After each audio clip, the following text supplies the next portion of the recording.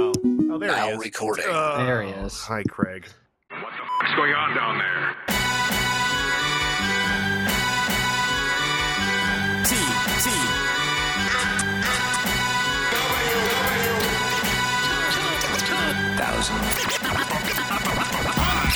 Hello, everyone. Welcome to another TCG Supplemental. You might think, oh, but you already did the really good one where you and Aaron talked to Drew from Wizards of the Coast. Well, Aaron, we did do that, didn't we? Yeah, we did. Well, guess what? It was an okay show, I guess. Yeah, it was pretty good, but I mean, the crux of it is talking to someone who's related to the game. So we busted down the door, and once again, hello, Drew from Wizards of the Coast. Hey guys, welcome back. You got me back again. Yeah. Mm-hmm. The first time was fantastic. I got to say, I really enjoyed talking with you both. Aaron, Chris, you're wonderful hosts, and I am really happy to be here again and talk to you and to all your fans. Well, thank you. Hopefully we won't shatter that image now that we've had hands-on with the game and got all kinds of pedantic player questions for you, like why isn't Brainstorm on the Brainstorm card, etc., etc. Super high expectations, guys. Super high. Well, we're gonna do just a quick little debrief because when we talked to you last, me and Aaron had mostly just played with starter cards, I believe. Yep. So now we've spent too much money on cards, so we've had our hands on it. No worries. That's yeah. Some company called Wizards of the Coast makes them. Hopefully, they got some decent kickback from those sales. But I hear there's smart people there. Oh man, me too. This guy John. That's a character. That fellow. He carries himself like a human. We've had our hands on with some cards, and I got to say, and maybe it's because I like limited card pools, and because I find Magic daunting getting back into it in 2018, and then trying to make Commander decks. And then people telling you about 25-year-old cards you've never heard of.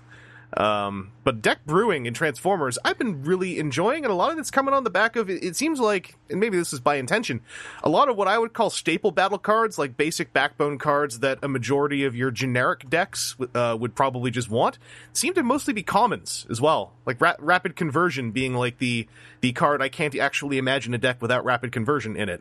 Right. Absolutely intentional. So for the first set we released, we wanted to make sure that even people who had small, new collections had the core tools to, make decks and have some satisfying games. And one of the things you'll notice is a lot of the higher rarity cards are things that are a lot more niche. Whether it's niche in deck building, play this only on a leader, or whether it's niche in terms of a very narrow thing that not all decks would want to do, like Photon Bomb. Yeah. Not everybody wants to shoot themselves. Yeah, like full burn, or the Dinobot and Insecticon cards. Yep, exactly. So that is really cool that you guys called that out, because it was very much as a way to enable players to get right into great games without having to go dig and dig and dig for 3 copies of a card that was rare. Yeah, and it's been nice in that it also gives you some. I found anyway when I popped open my first booster box and I just ended up with 3 and 3 of Bug Bomb and Swarm. It felt like, okay, between that and I've got all but Chop Shop of the Insecticons. It feels like I have a clear, super specialized deck I can go for right off the bat. It's really the only frustration I think is when people are going full collection, and Aaron's got his fantastic. The best part, Aaron, I don't mean to call it out again, is when you had gone through your 4th booster box, you still had never seen Hunker Down, I think it was? Yeah, 4 booster boxes I had gotten a Hunker Down. No, I got, on my second to last pack, I got a Hunker Down. Right, you got the one Hunker Down. And that's no special rares. Yeah, and that's like a tank. That's a tank battle card, so it's kind of like this rare battle card you had a lot of trouble finding on the roll of the die, was still for a tribal deck that currently seems like there's only like a handful of ways to even do like full tank focus as opposed to splashing tank. Right. Yeah. So I'm really interested as to when this video is published, whether or not what we think is the ideal tank deck will become widespread. I've seen someone win a tournament that they at a local game store that they posted the deck list. I saw someone win a tournament with it. Well, it's like one card off from what we think is the ideal version of the tank deck. But I don't see people, the majority of people, talking about what what we think is the best deck for that. Yeah, the conversation around the meta in the Facebook group, at least, which is still proven to actually be the one of the biggest concentrations of players. I've noticed again, and I don't mean to. I'm not trying to hit a blowing smoke level here. It's just that one of the other pleasant things I found was early on it appeared that Nemesis Prime might be the backbone of the top level deck in general. A lot of people running Nemesis Optimus or Nemesis Cosmos. But it seems every time someone says that they did well with a Nemesis deck or they post a Nemesis deck list, someone is coming into the comments to specifically say, oh, but I beat a deck almost like that with usually Dinobots or Insecticons. It's one of the absolute joys from, as someone who's on this side of the table, is watching the metagame for a new game evolve and looking as to where our predictions, like the things that we designed in, where our designs come true, where people don't find some of the things that we've designed, although that eventually always happens. And then also where players find things that we didn't think of or combinations that we didn't expect. I mean, there's only so much you can test, and a lot of it is based on math and predictions on our end. But I am very pleased with watching the discussion about the metagame. Cosmos and Nemesis Prime, that is a strong deck. You're gonna win games with that, but there are foils for it, and I think Insecticons are a particularly good foil because if you can get a little bit lucky with the go wide strategy against Nemesis and Cosmos, you can really pile on in the first couple of turns. And if you take out one of those two characters we call them the go tall decks. Take out one of those two characters, you have a really good shot. Right. Yeah. No, so actually another one of those kind of hard counters ended up being I'd pulled Cosmos and I had Inferno as the other since I didn't have Nemesis. And he was playing his Shockwave rare Optimus and just kept Shockwave on the, hey, if you discard a card, you take damage. So the whole draw discard engine of Cosmos just got shut down because there was no way I was even cycling around to that to try and get it to trigger. So it was frustrating, Chris. It is, but that's something that keeps powerful cards in check. Yeah, I was very hopeful because the first deck I really wanted to build when I pulled out my first box, I pulled Rare Optimus and Shockwave, and I really like the Chaos Theory and Shadow Play story arcs in the comics that are very much about Optimus and Shockwave amongst others.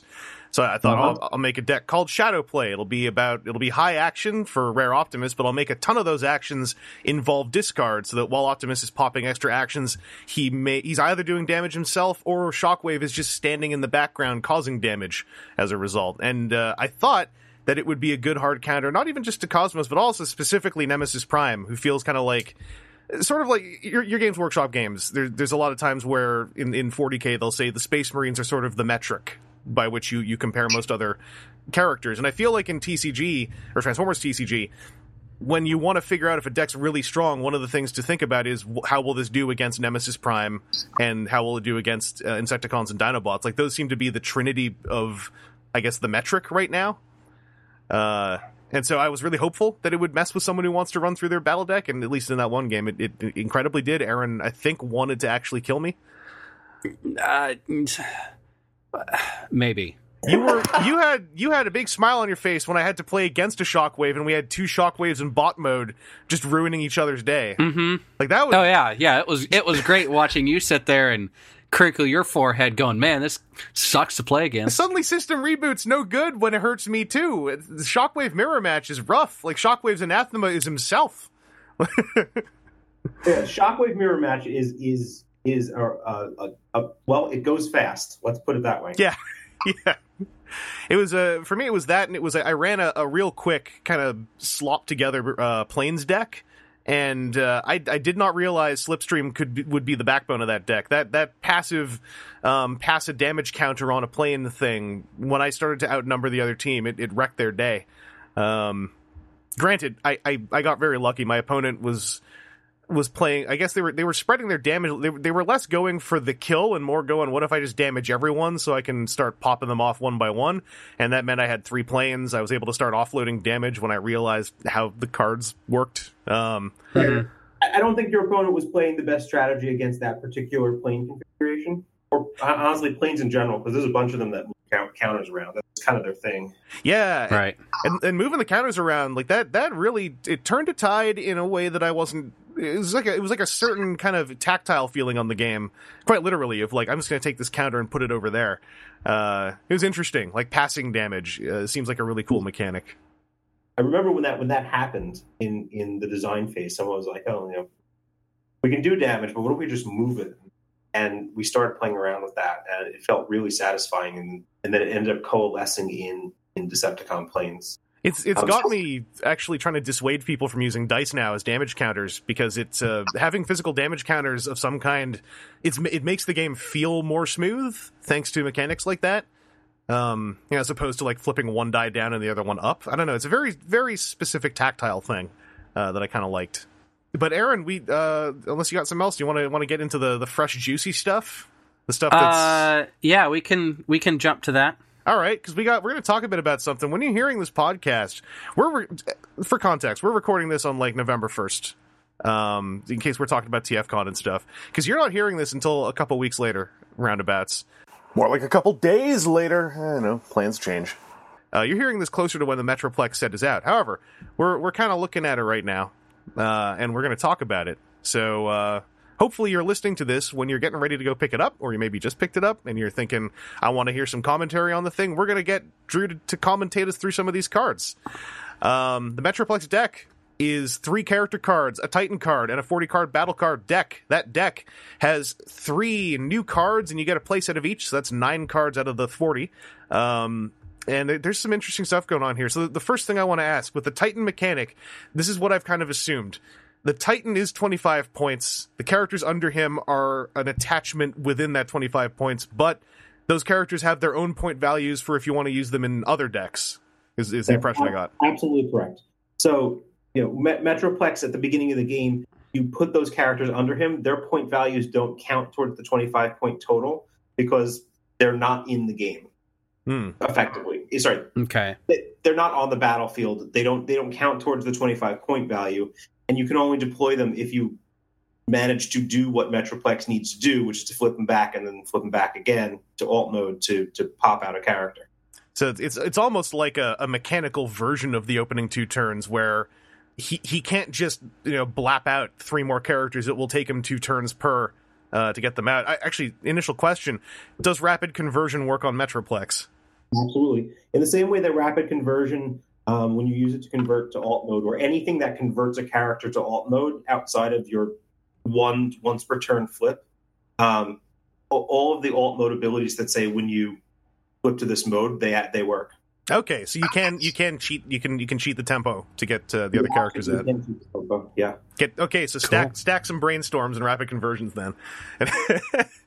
Be mean. All right, and then I also wanted to point out something, because I know this had been theorized on the Facebook group and on the Reddit, and it was so cool to see this true for actually all 3 of them. The Metroplex minions are 4-star characters, which is huge to me, at least for Scamper, because Scamper is a car type, and there are Cliff Jumper, easy example. A 4-star car that you can maybe sacrifice on purpose could do an easy early game buff to Cliff Jumper, and I find that fascinating.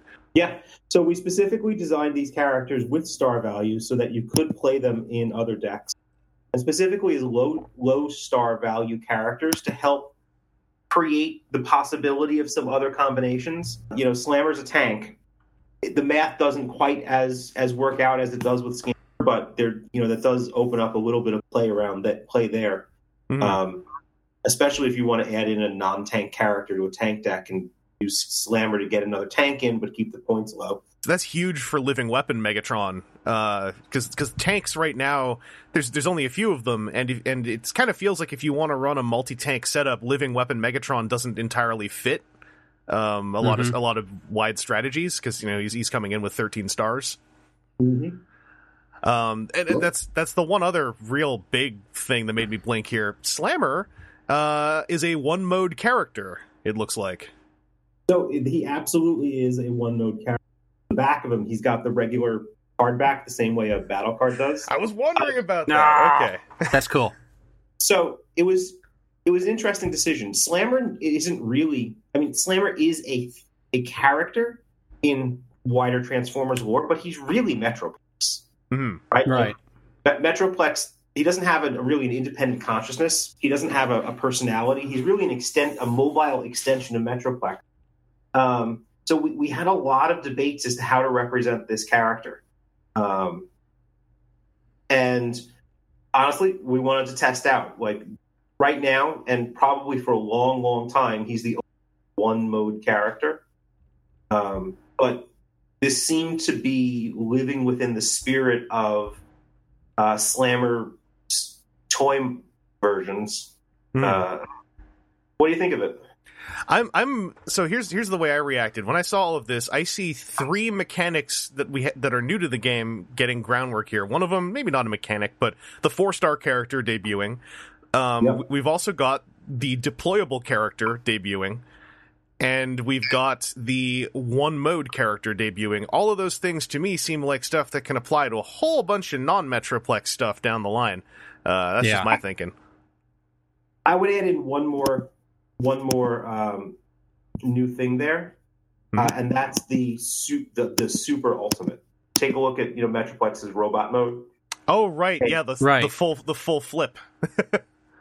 A fairly complex to achieve flip condition that does something really spectacular. Oh yeah, that seems like it seems kind of like a Planeswalker's ult from Magic the Gathering, except it's not something you really can as easily set up for.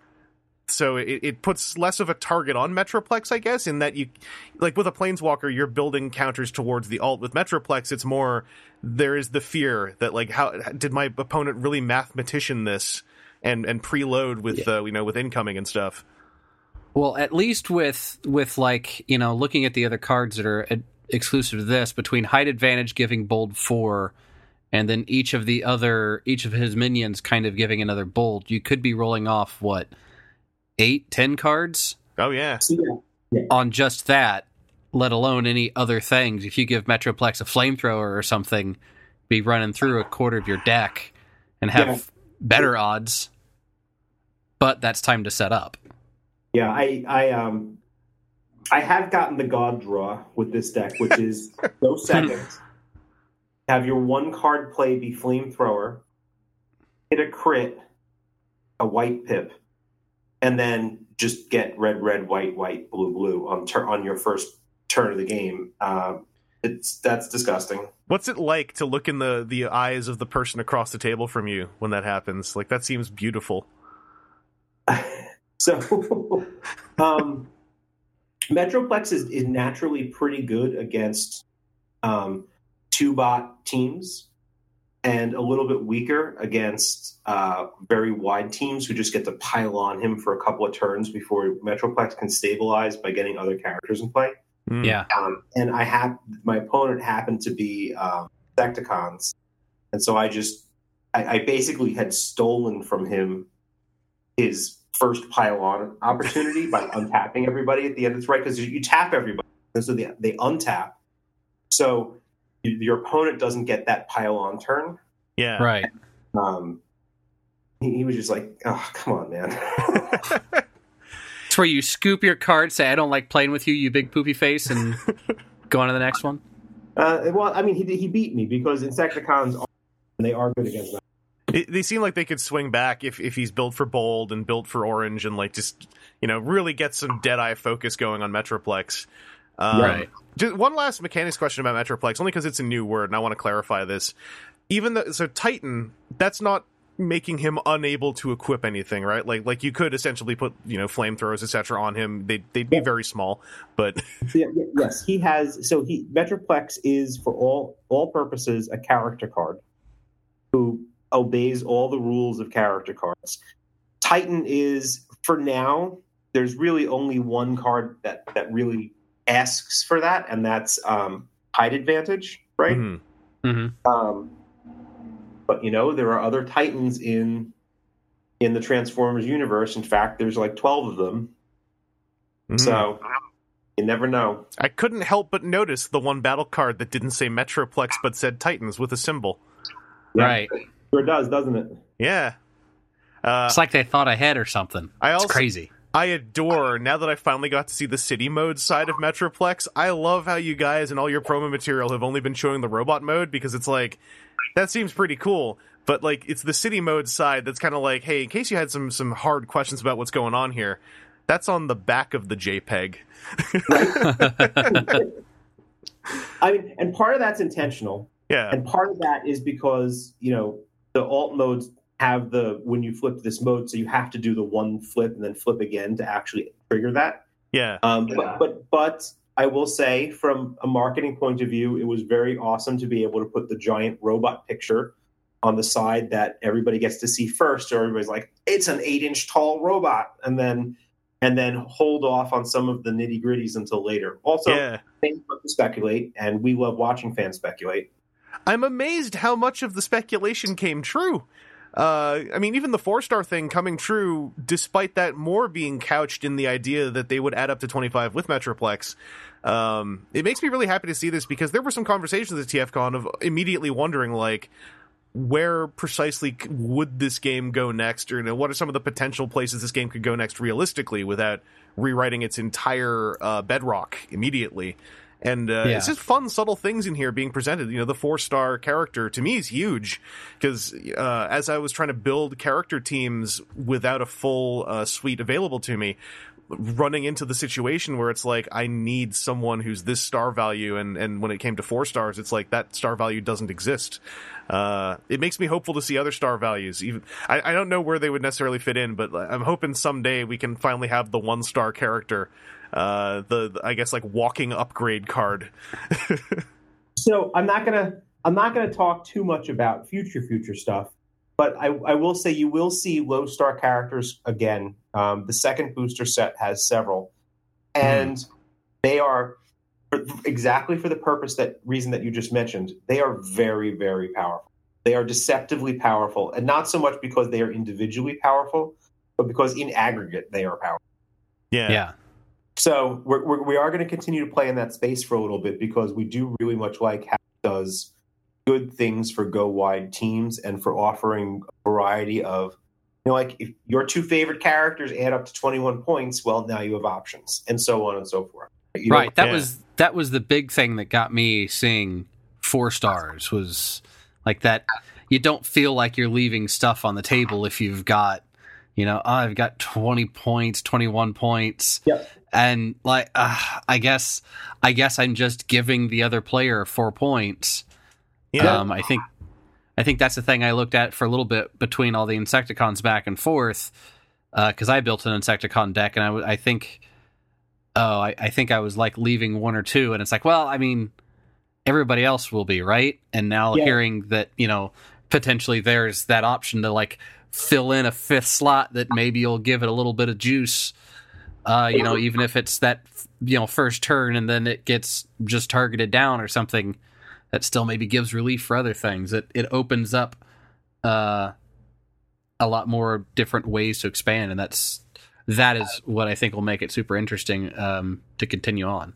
Exactly. There are a lot of 21-point teams and 20-point teams, but particularly the 21-point teams who were really tough to conscience playing in a 25-star environment until Metroplex comes out and gives you the option of running a 4-star character to round it out. Mm-hmm. And then suddenly you're in these interesting spaces where you have a 4-bot team, and you just don't attack with Scamper, right? Like, you just leave him to last, and he's always the pylon. Yeah, right. And he's also able to carry a full suite of upgrades. Exactly. When I call him a sack engine, it's more like, to me, Scamper's less a participant as a full-on character, but more like, now I have this 4th vector by which to use upgrades that have additional effects. Also he can run in to do 2 or 3 damage plus flips. The reason I focused on Scamper so much is I found car teams, there are so many interesting, cool cars who are also 7 or 8 stars. That a 4-star car is so welcome. Not to brush Red Alert off to the table, but like the I guess the vanilla characters who are above 5 stars are harder to feel good about putting in the team than even with Scamper. On a non-Metroplex team, he's ostensibly a vanilla character because his abilities are so Metroplex focused. but it feels like he's filling in a gap more so than like taking up space. Where I could feel like, oh, if only there was another 6-star with abilities, I'd feel more like I'm putting another cliff jumper in or something. Yeah, and I mean, there are deck building options intentionally built into the 3 different characters. 3 armor is nothing to scoff at. I mean, 3 hit points is not particularly great, but 3 armor is reasonable. And that's upper end, I think. Yeah, for 4 points, right? There are a few 4 armor characters, but not many. So 3 armor for 4 points is interesting. 6 gun in his bot mode has 4 attack naturally, and while he gets his butt whipped because he has no defense and 5 hit points, he does get one big swing in. So if you can build a deck where you just leave him in bot mode and consistently protect him, and he piles on, that's interesting. And Scamper is a car and is balanced.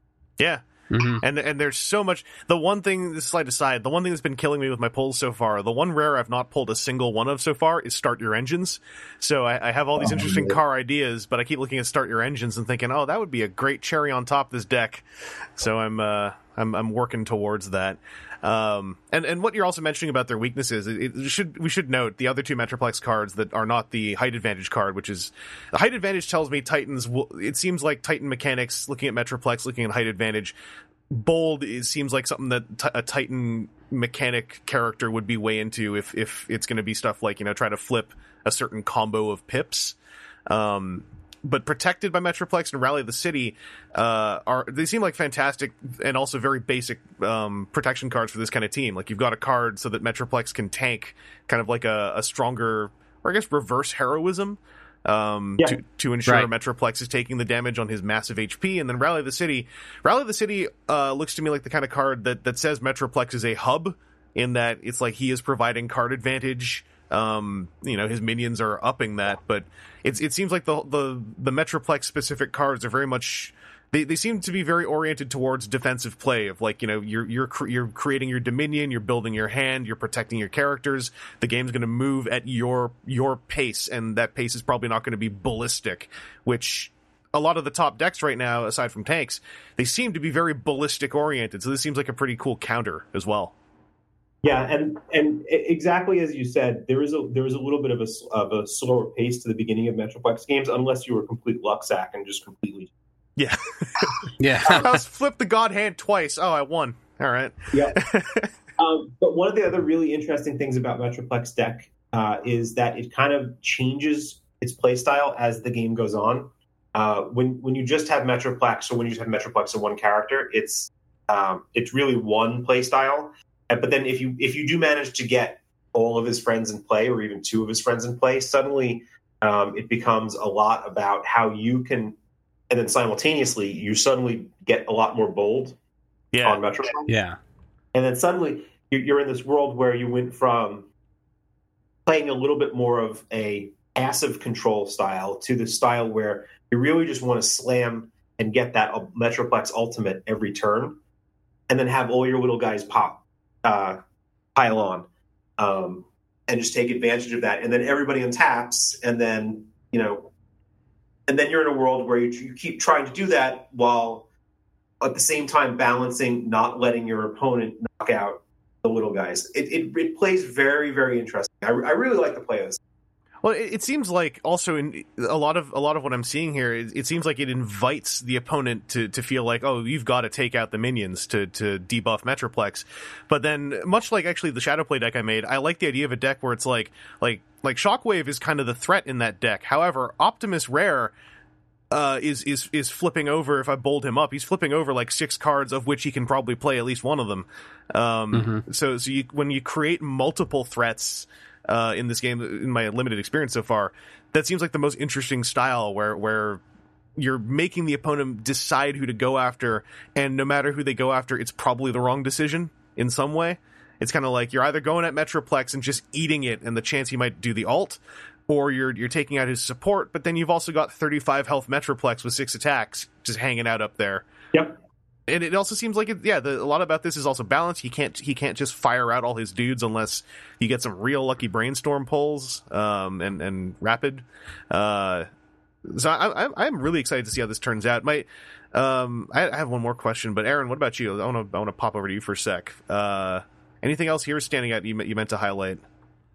No, not directly. I mean, I'm the one joke comment I had is how am I supposed to double sleeve the Metroplex? So that is a question I had. Yes, I mean, how am I supposed to double sleeve the Metroplex card? Is Saran wrap? Double sleeve, I don't know if I have a great answer to you, but I can. But single sleeve is definitely a possibility, given you can put them in binder size sleeves. Yeah, one thing I had fun doing at TFCon was in front of people in a public space, double sleeving a character card because I think someone actually got nauseous. Yeah, I did see someone like, wait, why are you doing that now? And it was just like, no, I have to. Everything gets double sleeved. And then you take the double sleeve card, and then I finally got a hold of some of those 3.5x5 hard top loaders. So I put a double sleeve character card into a top loader, and then someone passed out. They were like, "This is too much." This is bouncing off our previous talk. So Metroplex, the character cards, are those some of the art you had commissioned fresh for the game? Yes, they absolutely are. Scamper, Six Gun, and Slammer are all completely new art, original to the Transformers trading card game, and I think it's the first time. It is the first time that the public has seen new card art from us. And was this all Marcelo doing this stuff? These cards were Marcelo, yeah. Okay. Cool. Colored by Volta Creation and Hasbro. Right. Okay. So it's like the packaging art setup in a lot of ways. Exactly. Cool. And so I got to ask, when you gave the direction on Six Gun's alt mode, was there like any kind of moment of pause where you're like, Six Gun, he's a gun. So draw a picture of a gun shooting. There was actually a lot of discussion more at the design end of how we should handle Six Gun. Mm-hmm. And that's a story for another day. Yeah. But the art direction for Six Gun, once we had that question settled, that was fine. I mean, it's not a difficult direction to give. Turret cannon mounted on his shoulder, pretty cool. Right. It's funny that you're asking these questions, and I want to give you guys, and I want to give the public answers about. I'm literally in the middle of commissioning 160 new pieces of art, and there's a better answer to that question, guys. And when we talk, I don't know, sometime in 2019, I will be better. Mark will remind me, and I will answer the question about Six Gun and his alt mode better. No worries. Yeah. Also for context. I don't know if this you don't have to say anything, but I'll say for context, it was like, I think yesterday or today that the Italy news dropped on a few more Siege toys, and Six Gun was amongst them. So this has also just been, this has been a very Six Gun 48 hours for me, and I'm enjoying it because I'm one of the 3 fans of Six Gun before it was cool to be a fan of Six Gun. I also enjoy. So here's a secret. It's a secret about Drew is I like parts formers. I know a lot of people have just like written me out when they heard that, written me right out of their esteem. But I like parts formers. I think they're very cool, and they sort of, to me, connect my love of building toys and my love of formers in a way that I think is unique and interesting. And so I always enjoyed Gun. You've got to get Hasbro to hook you up with some of the Weaponizer Deluxes from the next generation's line, is what I'll say. I would love that Six Gun. They're doing, now they've got 3 Deluxes whose entire basis is we break apart into weapons. So dear Hasbro, please hook Drew up. We hooked him up with a Cosmos, so it's your turn. There we go, guys. So yeah, the other main question I have is, we know that 9 of the... Sorry, you started this. Who were the other 2 that they revealed? It was Brunt. That's Triptychon's tank. That's Triptychon's tank guy, and then Cog, which is Fort Max's. Yeah. Yep. Got it. All right. It's a really interesting trio. Yeah, it's a fascinating trio. It's like they're all parts of City Bots. They're all parts of Titans. Yeah, all parts of Titans. Interesting. It's interesting. So we hear notes furiously being scribbled. So I'm sitting in a room that one wall is entirely a whiteboard. And the three of the other walls are all glass. So it's like a fishbowl. But the squeaky sounds may or may not be whiteboard. Noted. Also, if you guys ever want to do alt art cards as prizes or anything, they made up a new alt mode for 6-gun. Oddly enough, he still turns into 6 guns, but then you can plug them together, and he looks kind of like a VTOL thing. So if you ever want to drop the 6-gun prize card for what FN Friday night FNTF, we got you set up. The one other main technical question I've got: we know that there are 9 cards in the battle deck that Metroplex comes with that are his new cards in play sets, which is so great because it means we can just get deck building with them right away.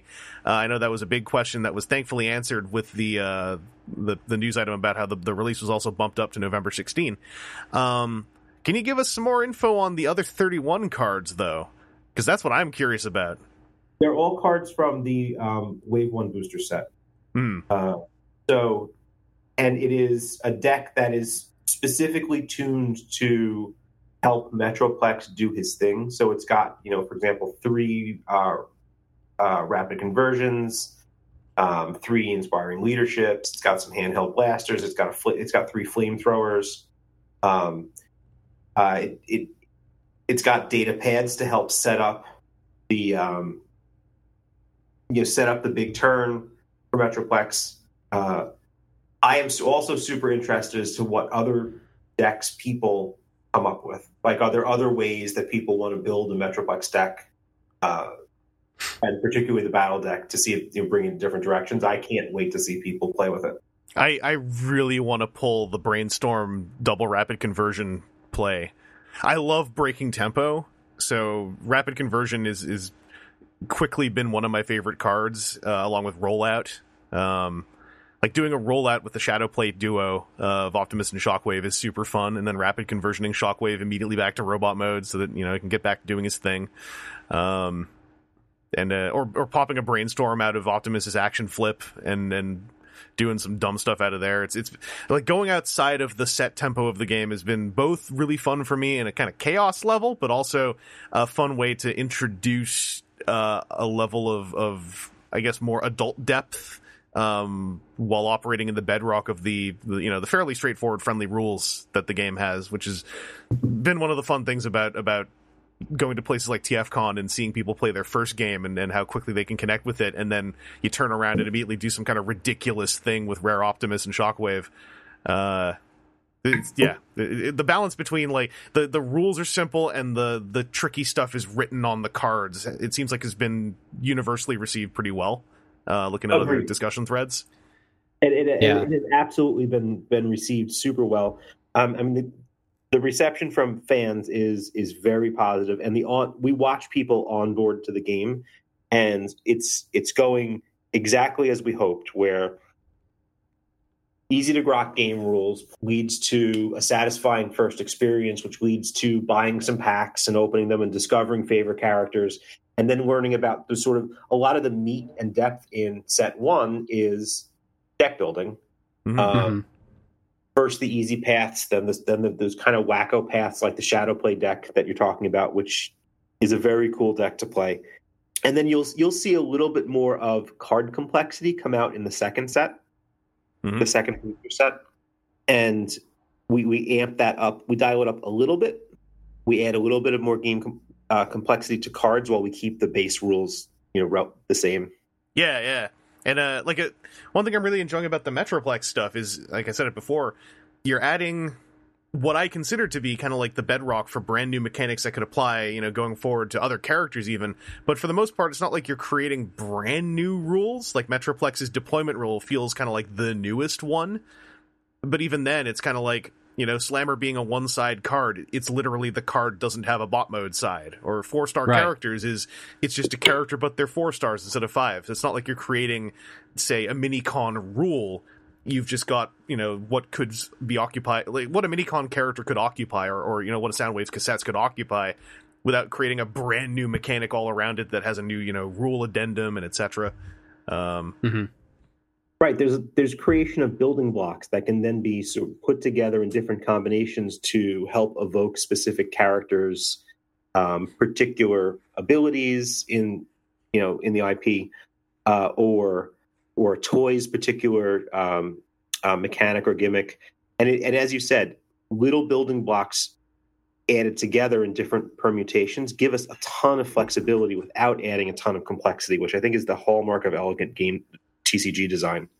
Oh, absolutely. And it also, like I think I mentioned this when we first talked, there's a lot in the rules here that in another game that is based on an existing popular media license, I would have assumed the rules would immediately cut off some of the more open avenues for creativity. Like an easy one is being you can put Autobots with Decepticons. Like things where you would imagine limitation for thematics. One of the ones I was worried about was, is Metroplex even going to be able to use upgrades? And when you confirm that he's basically just a giant character card and gets all the fun interactions that entails, that makes me really hopeful as well. That like thematic limitation seems to not be a hallmark for this game. It feels like thematic stuff is more like in support of the mechanics than figuring out reasons to not do stuff. Yep.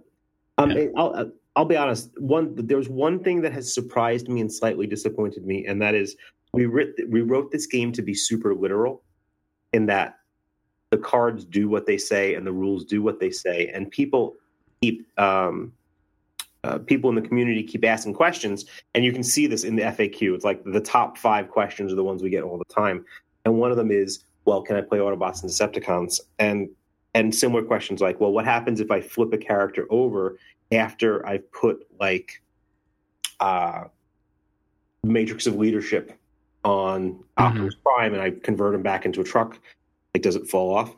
And I think I underestimated how much supporting help we need there, because people are used to, as you said, these kind of artificially imposed limitations, and we want people to have freedom to make cool decks and have cool experiences, and yeah, I would just love to get the message out. Take the cards literally. That was one thing that as we were doing the TFCon room, as there were some people that had gotten there were 2 dealers there that had full boxes you could buy, and there were people that had gotten them early and cracked them open and were sitting there like deck building or even just looking at stuff, and there were some people that were like, wait a second, you can combine Autobot and Decepticon? Well, why? It's like, well, it's not against the rules. And I think I used your line of like, if you want to do that, and if you and your friend want to have an Autobots versus Decepticons,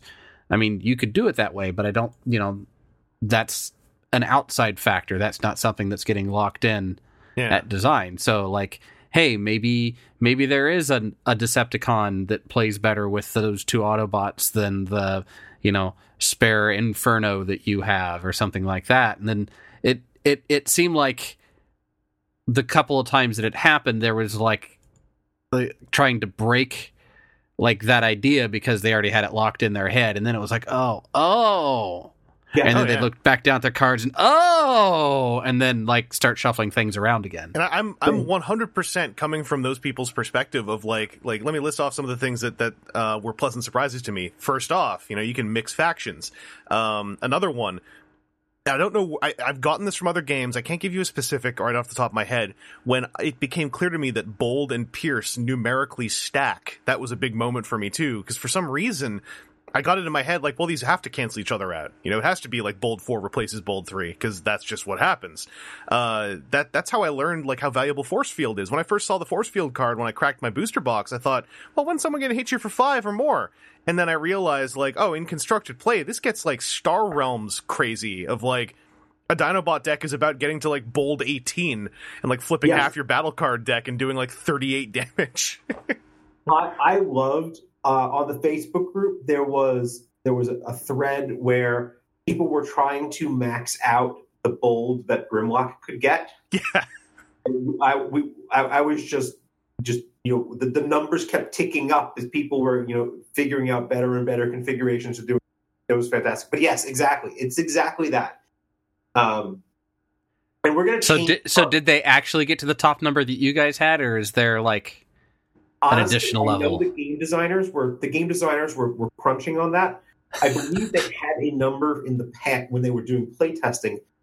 I'll have to check in with Ken Nagel, the lead designer, to see if the fans got to the max number that we believe to be the bold ceiling. For some reason, I just imagine a bunch of like old timey bankers with the big like crank arm calculating machines. Oh no! Oh no! We're gonna have to take out a bold loan. Gentlemen, my time with you this episode is coming to a close. No worries. Well, I'll just say it right away. Thanks again for your time. Thanks for sharing, slightly ahead of schedule, the Metroplex stuff with us so we could have this discussion. Absolutely. I want to plug one thing. Mm-hmm.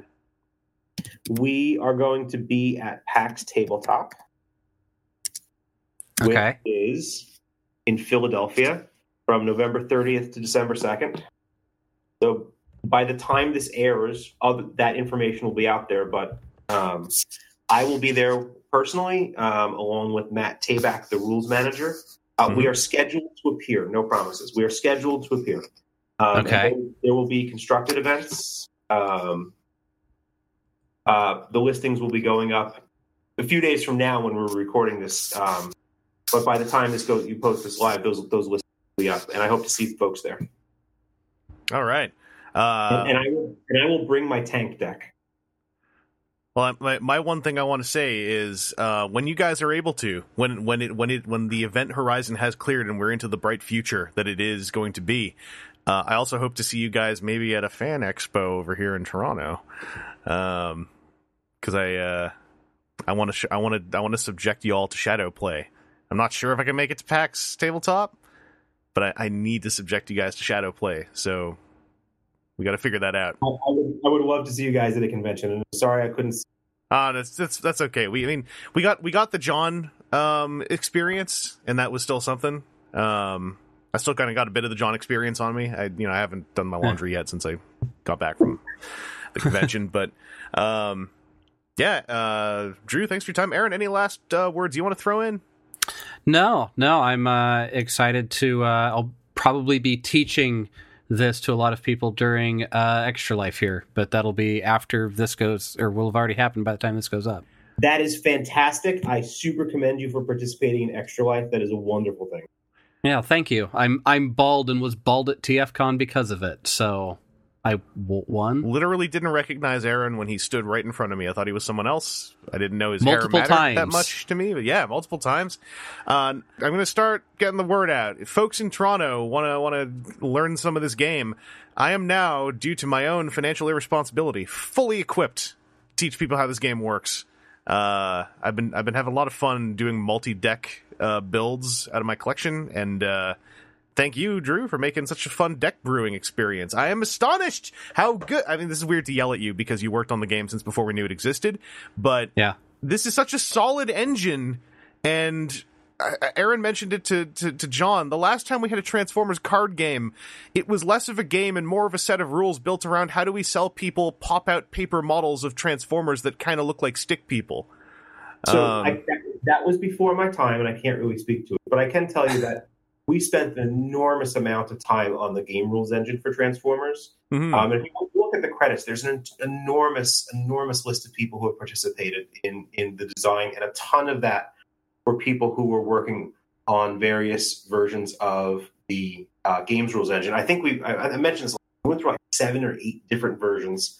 Mark Rosewater put up a Drive to Work podcast a little while ago where he talks about his experience contributing to the games rules engine with Scott Van Essen, who's another member of the team, Lucas Leschinger. There were so many of us, and I think it really shows. And I thank you so much for recognizing the amount of work that went into making this core rules something that we could build upon.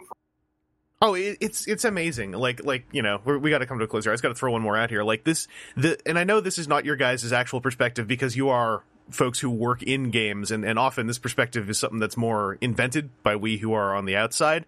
The rules for this game and the delivery on just Wave 1, in many ways, it feels like this game almost aggressively, almost like aggressively has answers for so many base cynicism responses that one could have to it, my own included, even right down to, it is difficult to get the super rare characters, and people immediately say, you only get, on ratio, it seems, between 2 to 4 rares per box.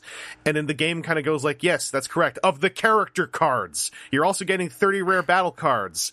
It's astonishing how on ratio it seems there are lots of battle card play sets being pulled from booster boxes. It's like, just on the blind pack aspect of things, on the gameplay rules side of things, like, every potential artificial limitation for narrative isn't there, because this game wants to be a good game first and foremost. Like I said, it's still young. This is me coming off of month 1, but yes, I just wanted to do that little blurb at you. It's been a lot of fun getting to really care about a Transformers product that isn't the toys and the various storytelling medias. I love those words, man. That's and I will pass that along to all the people who worked on it. Yeah, it's we're having this thing with the Bumblebee movie coming up as well. From all the stuff we've seen, there are a lot of Transformers things. There are a lot of good ones, but there's also a lot where we as fans kind of take them as like, well, this is the thing that makes the money, so we get more of the stuff we like. And right. And yeah, it's really cool to actually genuinely like a Transformers thing that's outside of the usual purview of the franchise. So, yes, please keep it up. Please keep making these cards. And, that's all I got. This just goes into me yelling about Canada some more, and John's heard plenty of that.